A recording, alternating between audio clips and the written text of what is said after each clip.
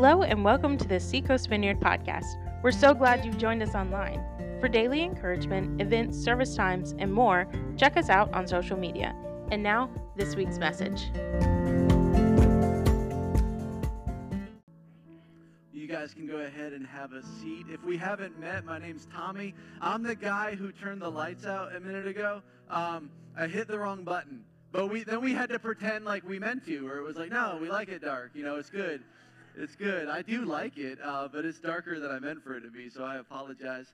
I wanted to read to you an email that will go out tomorrow, but I wanted you to hear it here first, right? So if it's your first Sunday, allow me to interrupt this. We don't normally do this, but I wanted to just make this quick announcement. Then Jay is going to get up and give us a few announcements, and we'll get into our message for this week. What I wrote is this. As you may recall, on Sunday, August 14th, I had the opportunity to describe to our church recent prayers in consideration of a name change.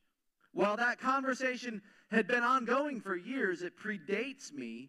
In our continued commitment to full transparency, we've felt it vital we bring that news before you that morning.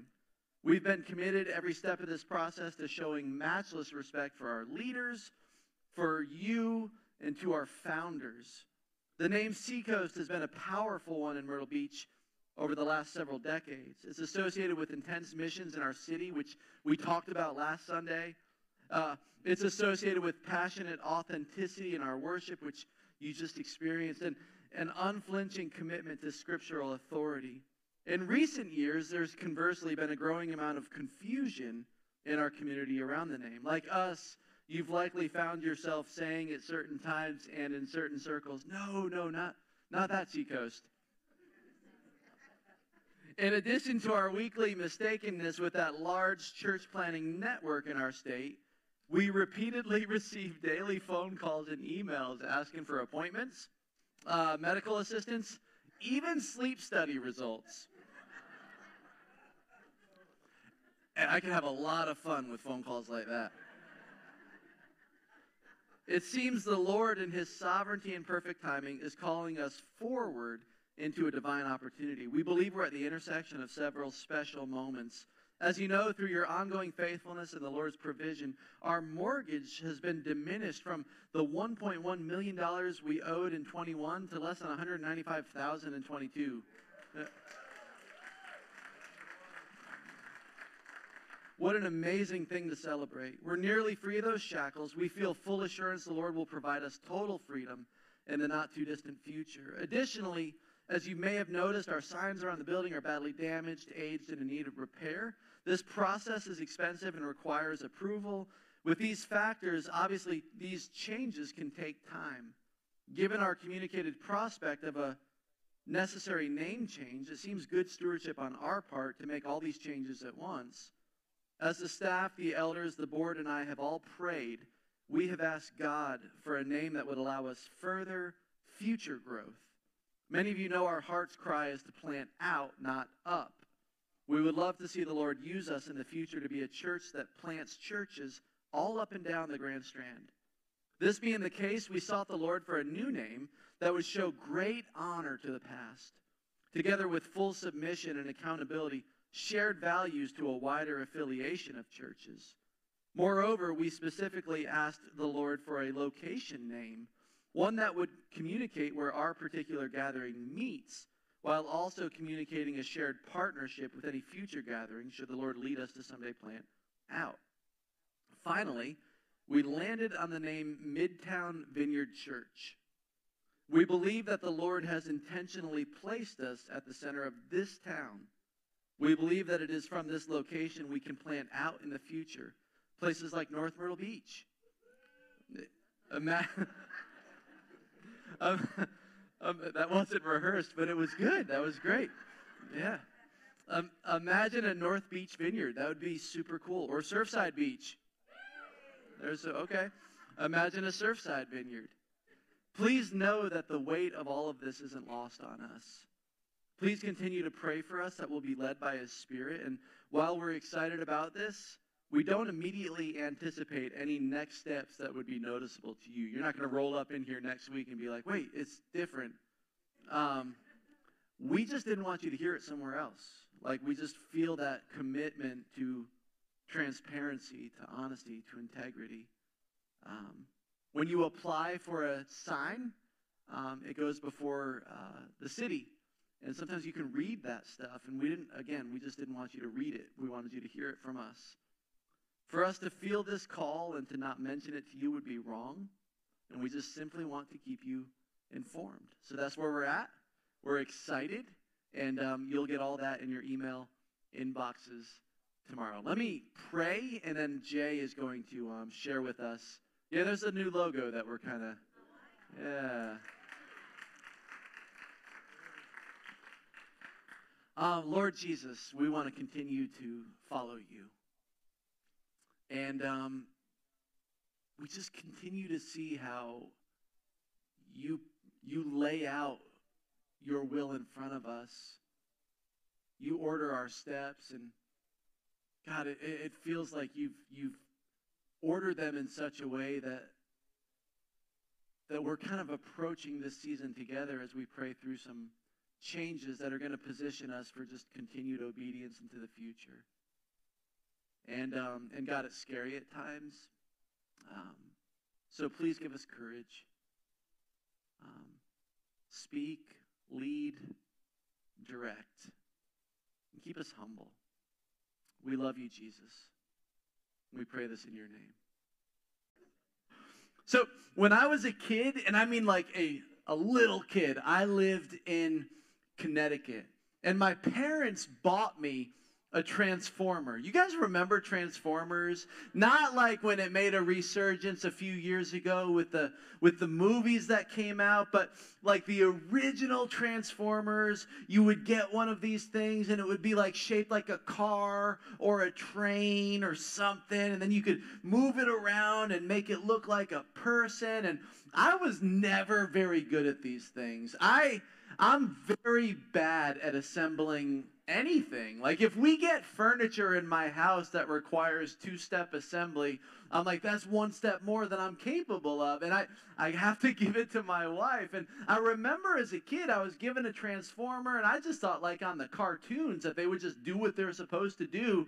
And so as soon as I got it and I got it out of the package, I ran outside to show my friends so that I could display for them it transforming. And I hadn't yet practiced making it transform. I didn't even know that I had to, right? So I remember getting outside and showing my friends, and I'm like, oh no, like I can't make it do anything. And I've got all these people waiting, like, show us, and I'm so angry. Have you ever done this before? I get so frustrated that I just go, ugh, smash, and the thing shatters. Like it transformed into dust. And I was like, oh, like I didn't know that would happen. And so I gathered the pieces and kind of tail between the legs. I had to go home, where I received a spanking, which I should have, right? It's why I today am a responsible citizen. No, I learned from that day forward, you can't just explode in anger like that.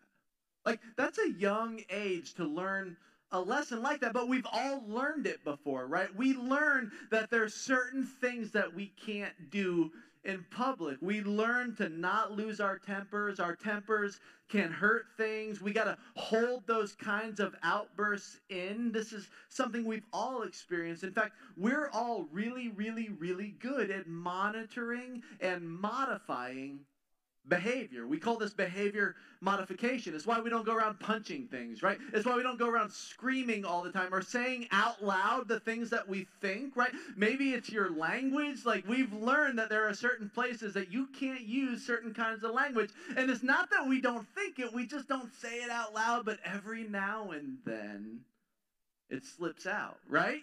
Every now and then, you let your defenses down, the wall comes down. Maybe you're in a place where you feel safe or comfortable, and because that wall is low, something you wouldn't normally say makes it out. Something you wouldn't normally do makes it out. And then we look around because we're embarrassed because everybody's looking at us, right? And we all say the same thing. You've said it before.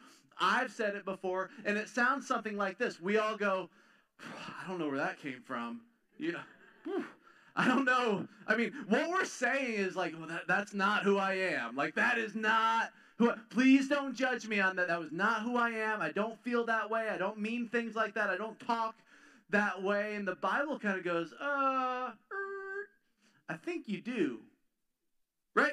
We've been looking at the book of 1 Corinthians for the past season of Sundays here at Seacoast. And what we're going to talk about today comes from 1 Corinthians chapter 13. So if you turn there, just know we're only going to be there for a second. Because I got half a verse into this, and I was my attention went, because it felt like the Holy Spirit led me in a different direction. We've been looking at 1 Corinthians, right? And I wanted to make sure this past week, it was I feel like we're moving into a new season. There's another book to study, right on the horizon. And so I began praying, Lord, is there anything we've left out of 1 Corinthians? Is there anything we haven't talked about yet that we need to talk about? And I began to think about that love chapter, right? The one that we always hear about at weddings. It's 1 Corinthians chapter 13, the love chapter. You guys know what I'm talking about, right? It's the famous chapter that we hear recited all the time. We hear it read at weddings. We read it on Hallmark cards and places like that,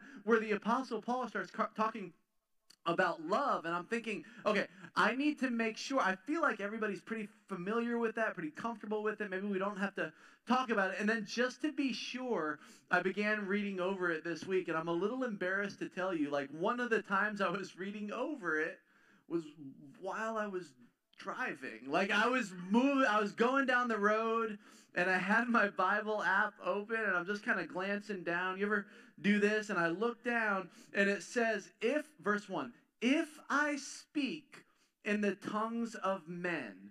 And that's as far as I got.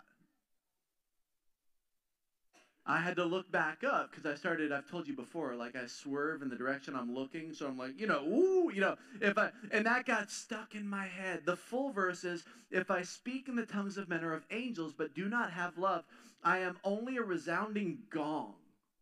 It's powerful. Or a clanging cymbal.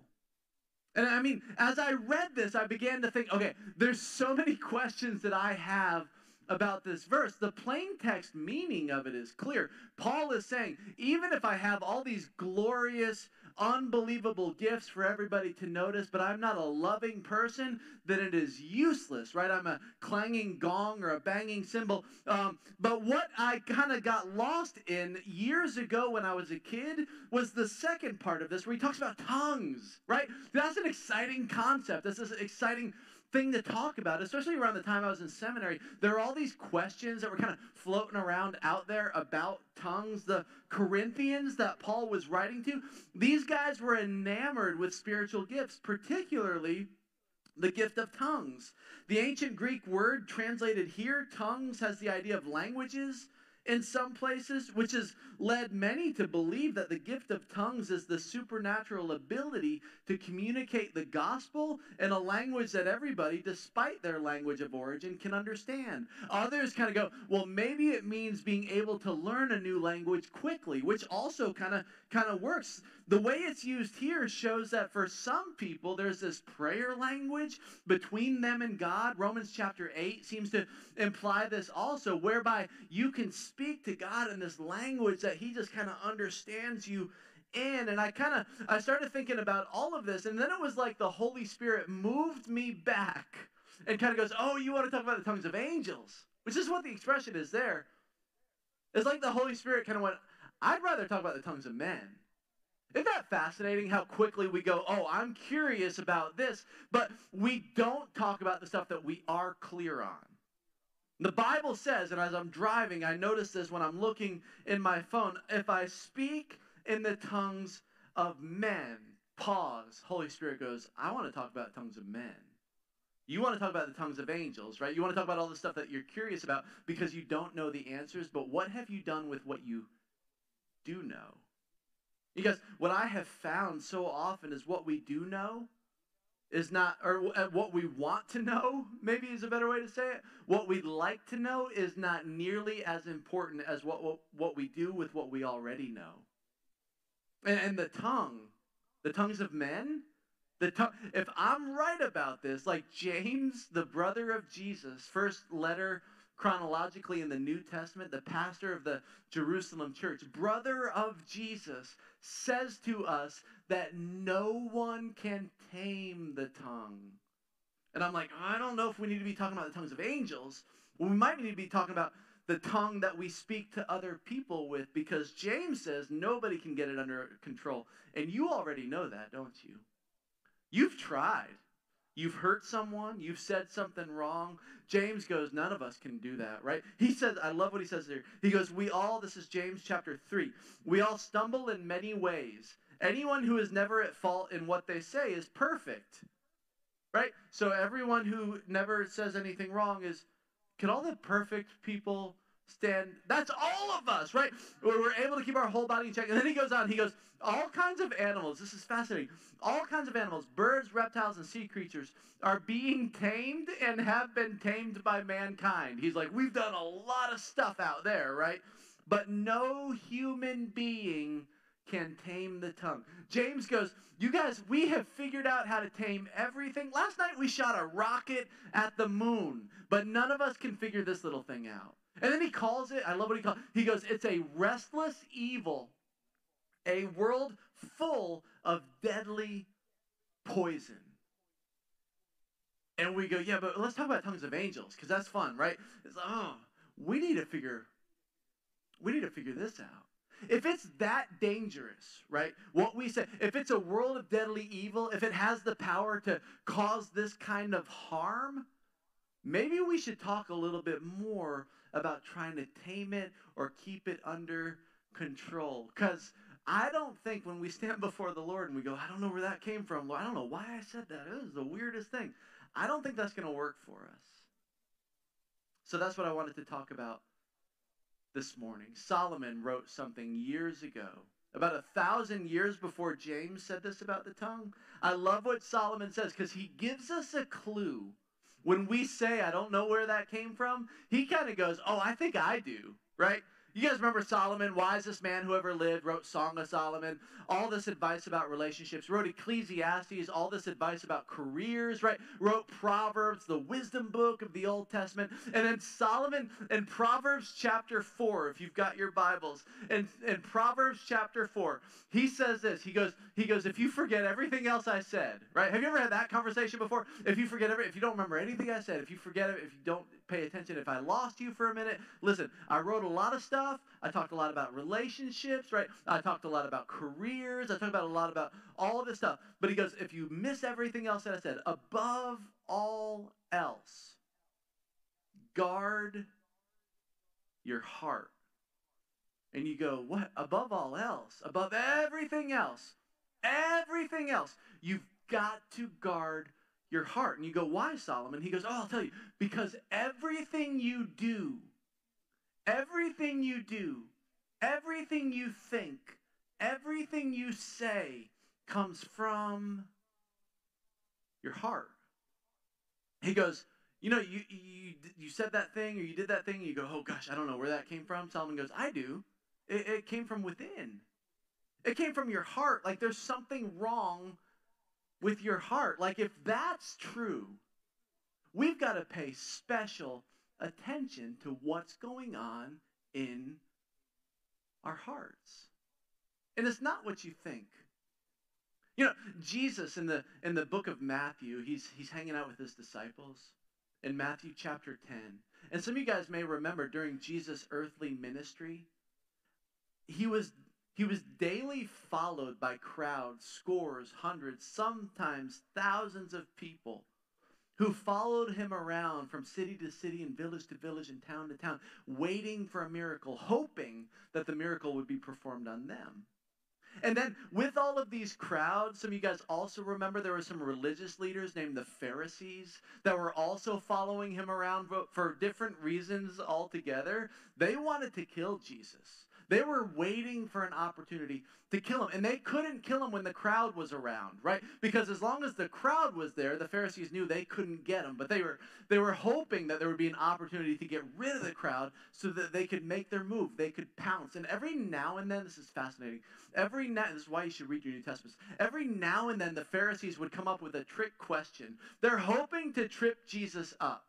They're hoping that to get him to say something that's going to alienate him from the crowd. It's going to get the crowd to go away, and then they can move in, right? So every now and then they'd sneak up and they kind of throw in this trick question, hoping to get Jesus. And what's so funny in the Gospels is that every time they try this, time and time and time and time again, he would end up making them look foolish, which is what we're going to read in Matthew chapter 15. I want to tell you this quick story, and then these insightful things that Jesus said about where our behavior comes from and how we can best hold our tongues. It says, "Then some Pharisees and teachers of the law came to Jesus from Jerusalem and asked him," they're like, "Hey, we got a question for you," right? They're going to throw him a trick question. "Why do your disciples," we'll talk about what this means in a minute, "why do your disciples break the tradition of the elders? They don't wash their hands before they eat," right? This is kind of an interesting accusation. We read this and we go, certainly, Jesus, your parents taught you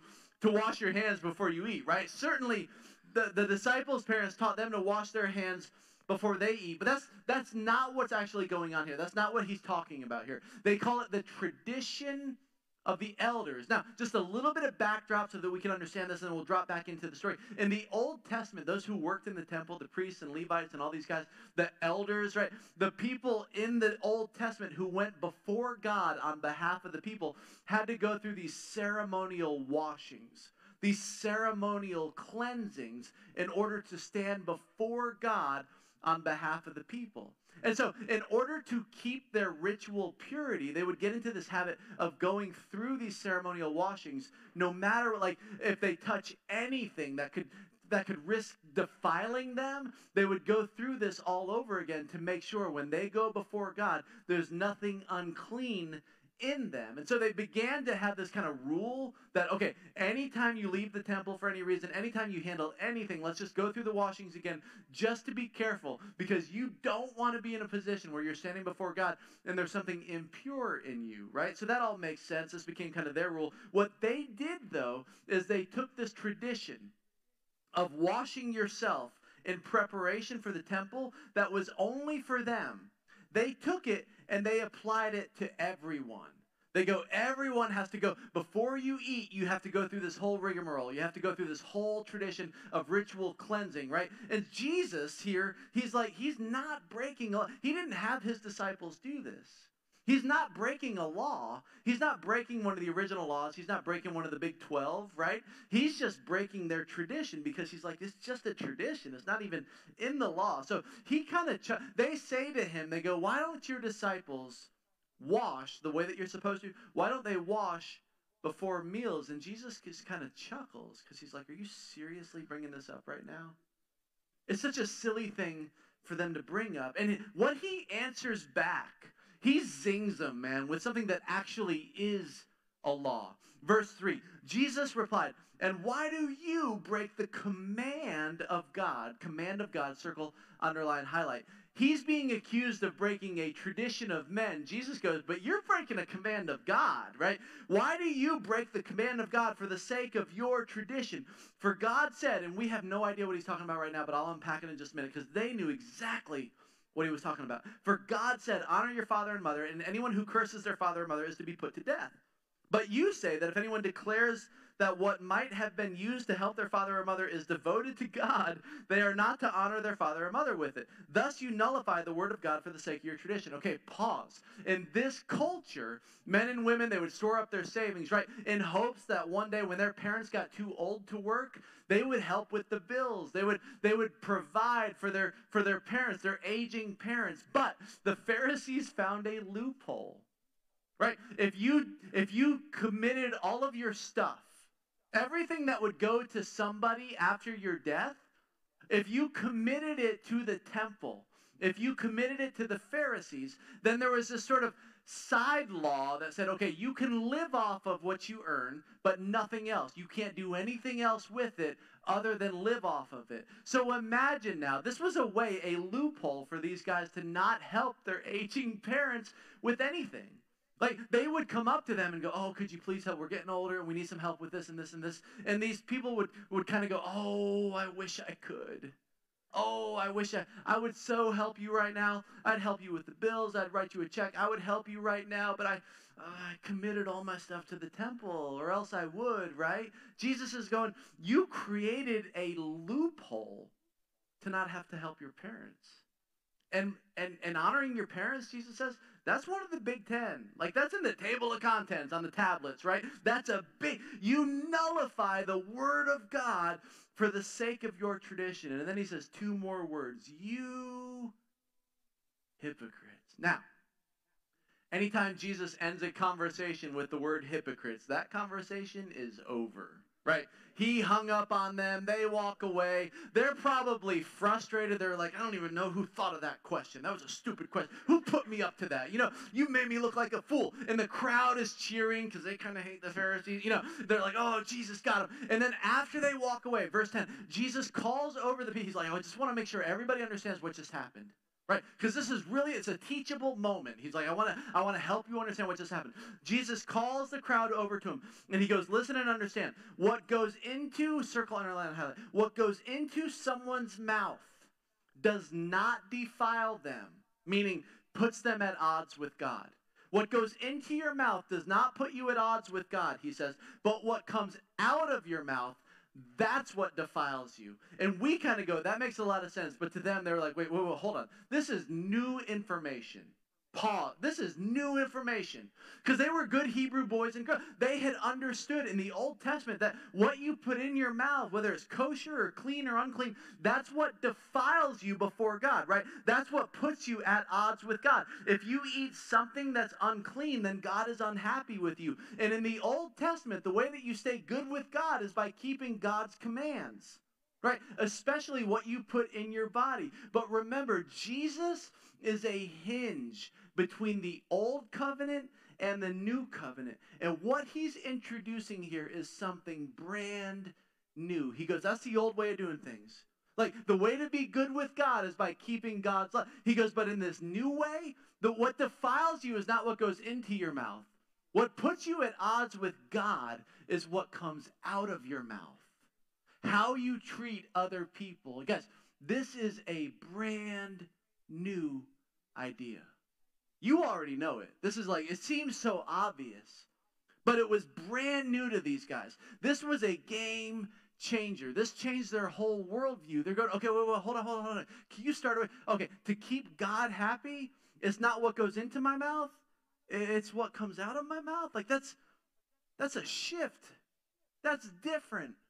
That's so confusing. And I love what happens next. After Jesus teaches this, he kind of moves on. You know, he starts walking again. The parade leaves for the next town. And then I imagine it was Peter who comes up to him.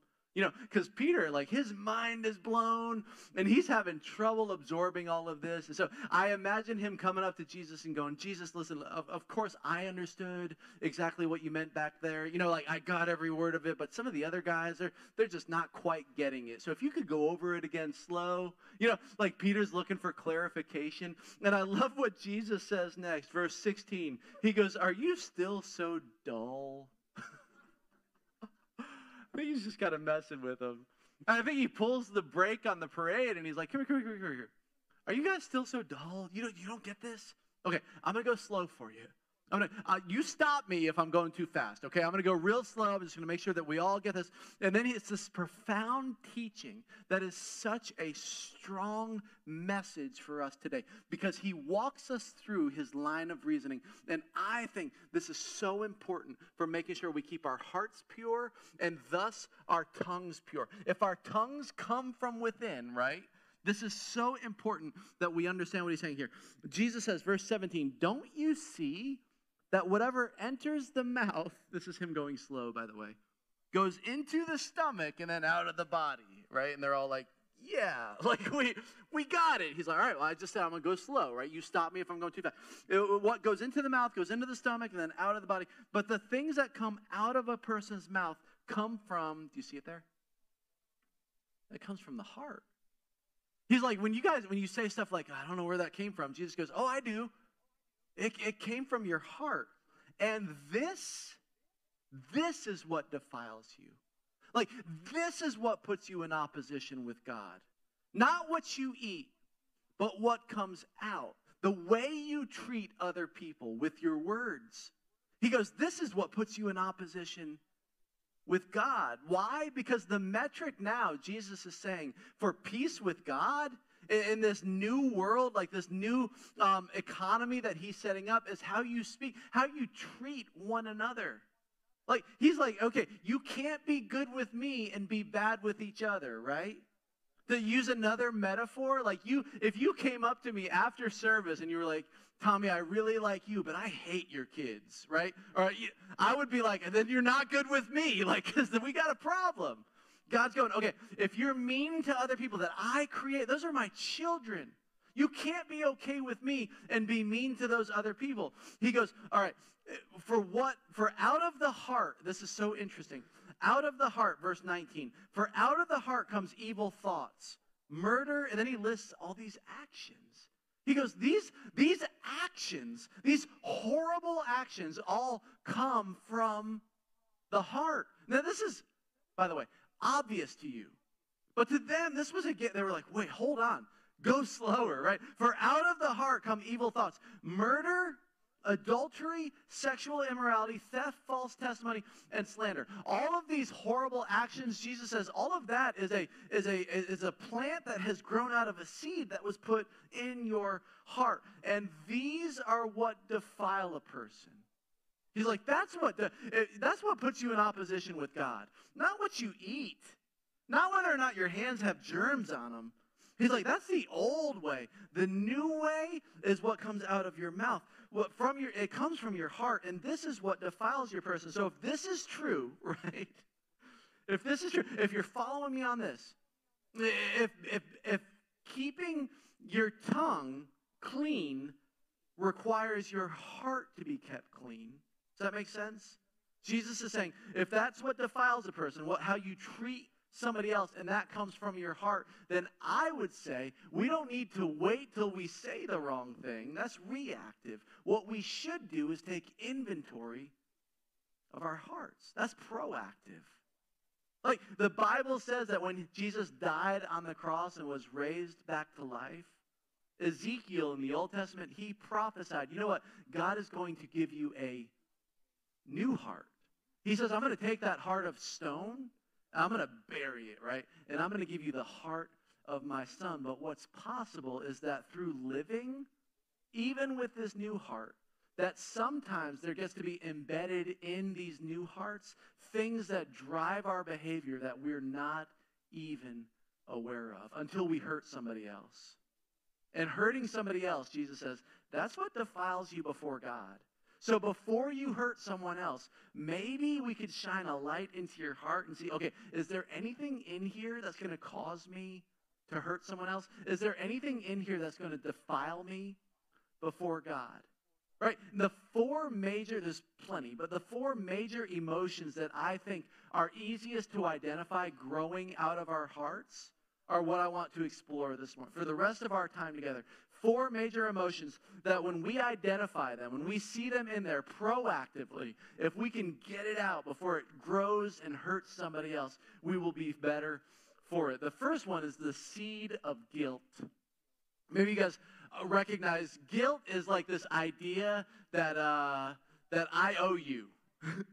I did something, I may not have told you what it is, but when I'm around you, I feel guilty because I owe you. I took something from you. You don't know about it. Maybe I'm too proud to admit it. Guilt says I owe you. And what it does is it leads to distance. It leads to walls and inauthenticity and dishonesty and secret keeping.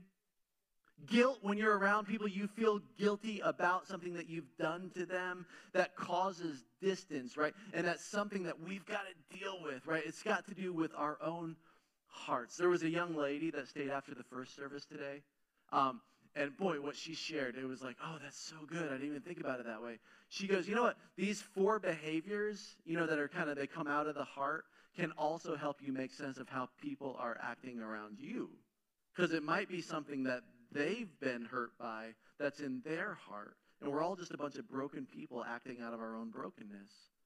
And so sometimes, she said, as you were sharing, what I realized is like, oh, that's That's why that person's, it has nothing to do with me.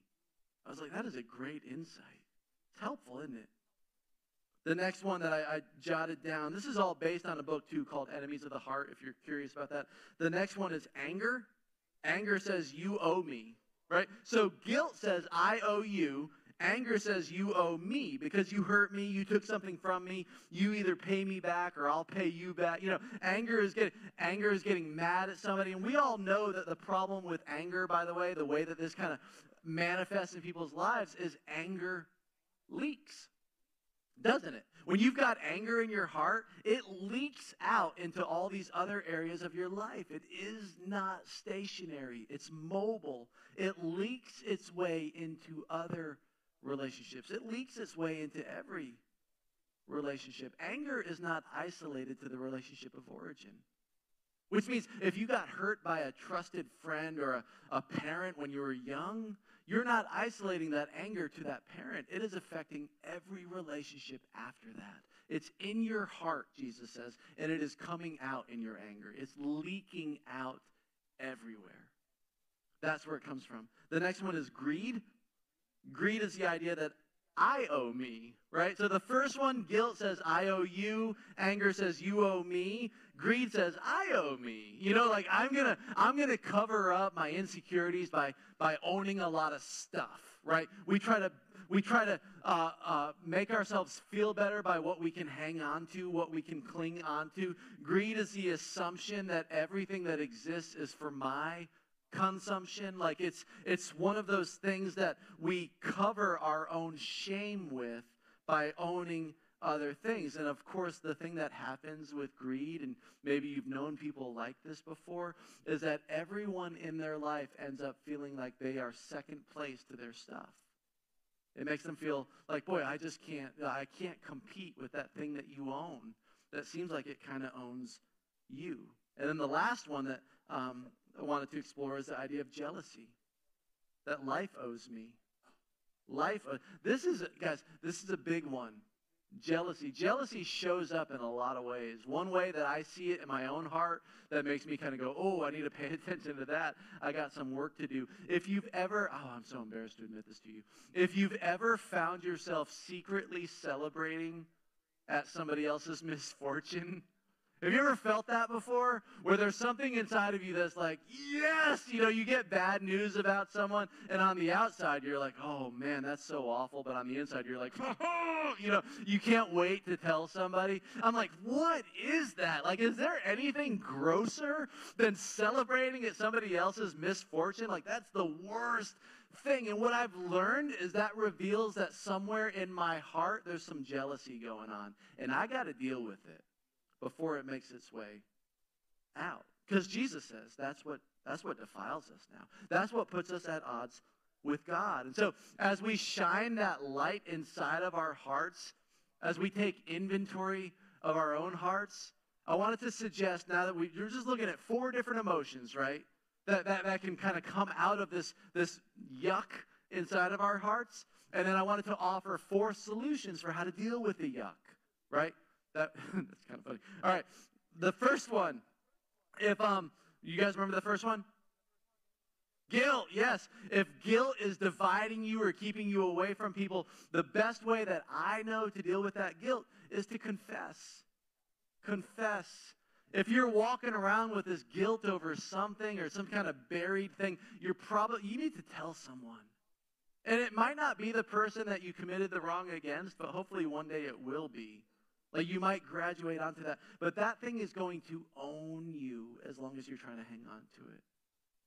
Confession breaks the bonds of that guilt, right? The next one, when we talk about anger, if that's something that you see on the inside of your heart, and you guys know this, the way you deal with anger is to forgive. To forgive. Whatever wrong that is that you've been hanging on to that's been affecting all of the relationships in your life, forgiveness is choosing to just let go of that. And it's hard. You go, man, I feel like I'm just letting go of somebody. I'm setting someone free. And you are. What's so interesting, though, is that the person you're setting free isn't them. It's you. That anger is affecting, and maybe you can't see it, but the people around you, I guarantee they do. I mean, try this later when you go to lunch. Am I an angry person? You might feel like I'm not an angry person, and everybody around you goes, oh man, it's affecting. I mean, you can't see it. There's some forgiveness that needs to occur. What do we do about greed? If greed is one of those things that's in your heart that's controlling your behavior, I think if greed has got its arms around you, then we learn to break its power by giving, generosity, recklessly giving. It frees you. And I've seen people who they struggled with this in the past, and so now it's this crazy thing that happens in them where they're just trying to come up with more and more things to give, right? So that it's not because they're especially generous. They just know the propensity that they have to try to cling to their stuff. And so they want to break its power. I think we talked about this. I think Seth talked about this once. That's why the idea of the tithe is in the Old Testament.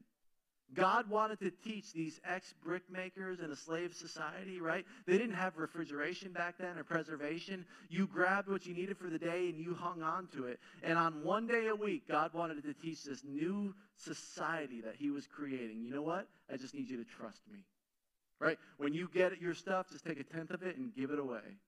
And like, what? That doesn't make any sense. And he's like, yeah. I don't need your stuff. I need you to know that you're not in control. And those things that you own shouldn't own you. And the way you break that power is by giving it away.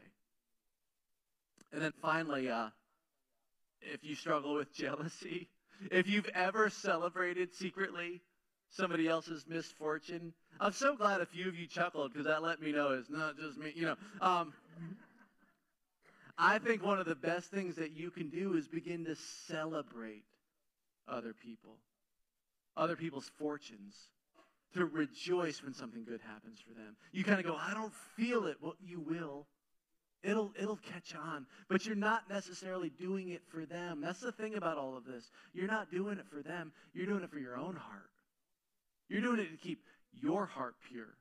Because, boy, what Solomon says in Proverbs chapter 4, guard your heart with all diligence. Above all else, Solomon says, I've written a lot of books in the ancient world. Wisest man who ever lived. If you missed everything I said, above all else, guard your heart. For everything you do, everything you say, everything you think, everything you act out on, everything you do comes from it. That's different than behavior modification, isn't it? Behavior modification is outside in. Let me put all these walls around my behavior and hope that my behavior stays in here. Solomon goes, oh, no. We need an inside-out approach. We need to guard our own hearts. And by the way, God's given you a new one. If you've said yes to him. And our job now is just to keep this thing pure. And what that might require is a little bit of mirror work. Just like taking inventory. Someone else shared after the first service, they said, I think in the Hebrew calendar, we're in the Festival of Trumpets or something like that, where the idea, and I could be wrong about this, I'm way out on a limb right now. New Year's, where it's all about inventory or something about like keeping accounts or something. That's, yeah, okay, I don't, yeah. This fell off the limb that I was, yeah. Next week. What I thought we might do, before we rush back out into our week, because we say this every week, this moment's about to be over. And when we leave here, it's just going to be, we're off and running again. And it'll be next Sunday where we're like, was that a week ago? It goes by so quick. I thought we might provide just a moment to do some of that mirror work. Just allow us a moment to take some inventory. I think the team's going to come up here and lead us in a song. And as it plays, I would just ask that, like, just in the quiet, that you allow God to search you. I've shared this story before. I'll share it again, but early in mine and Hannah's marriage, there was a night that we were talking, and I'll never forget. She taught me so much about how this inventory thing before the Lord works. She goes, do I do anything that bugs you? And I recognized a trick question when I heard one. Because I was like, this is a setup for an argument, and I'm, not born yesterday. So I said no. I was like, no. And it was quiet for a minute, and I laid there staring at the ceiling. And I was like, wait. This might have been the real setup. I go, do I do anything that bugs you? And she was ready. Like, she had a list. She's like, funny you bring that up. She got me. I think it's pretty important sometimes that we lay ourselves before the Lord and just kind of go, do I do anything that bugs you? Like, is there anything in here that's one day going to express itself through action? Jesus says that's what's going to happen. And I don't want to be reactive if I have the chance to be proactive. Right? If I can avoid that here, by kind of looking for this stuff now,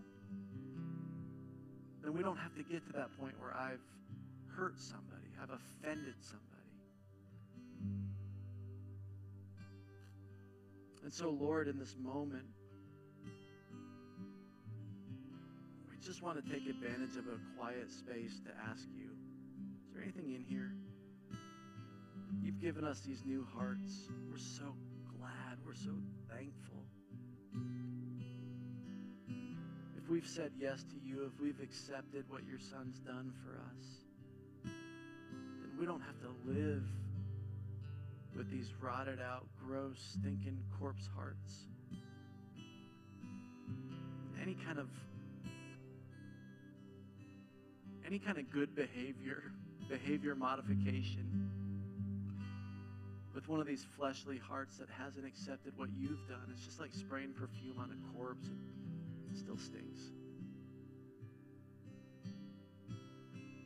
God, I want to ask that everybody in this room knows that they've received that new heart that you offer. And if not, let today be that day. They come to the end of themselves and their own striving. They lay down that old heart and receive what you promised in the Old Testament, that one day you'd give us a new heart because of what your Son would do. For those of us who have said yes to you, our job is to keep our new hearts pure.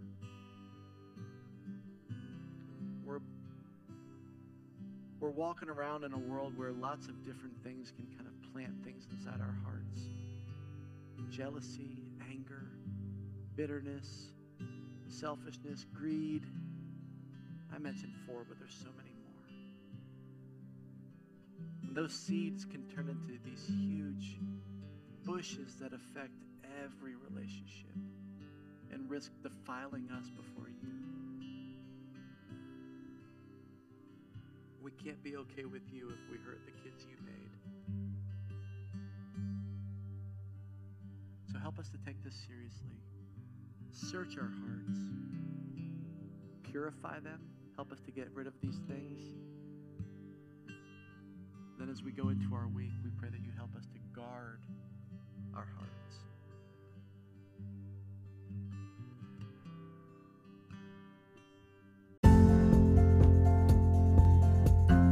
Thank you again for joining us online. We hope you enjoyed the message. To connect with us, you can follow us on Instagram or Facebook. For more information about who we are, check out seacoastvineyard.com. We would love to hear from you, so make sure you leave us a review or drop us a message. Until next time, have a great day.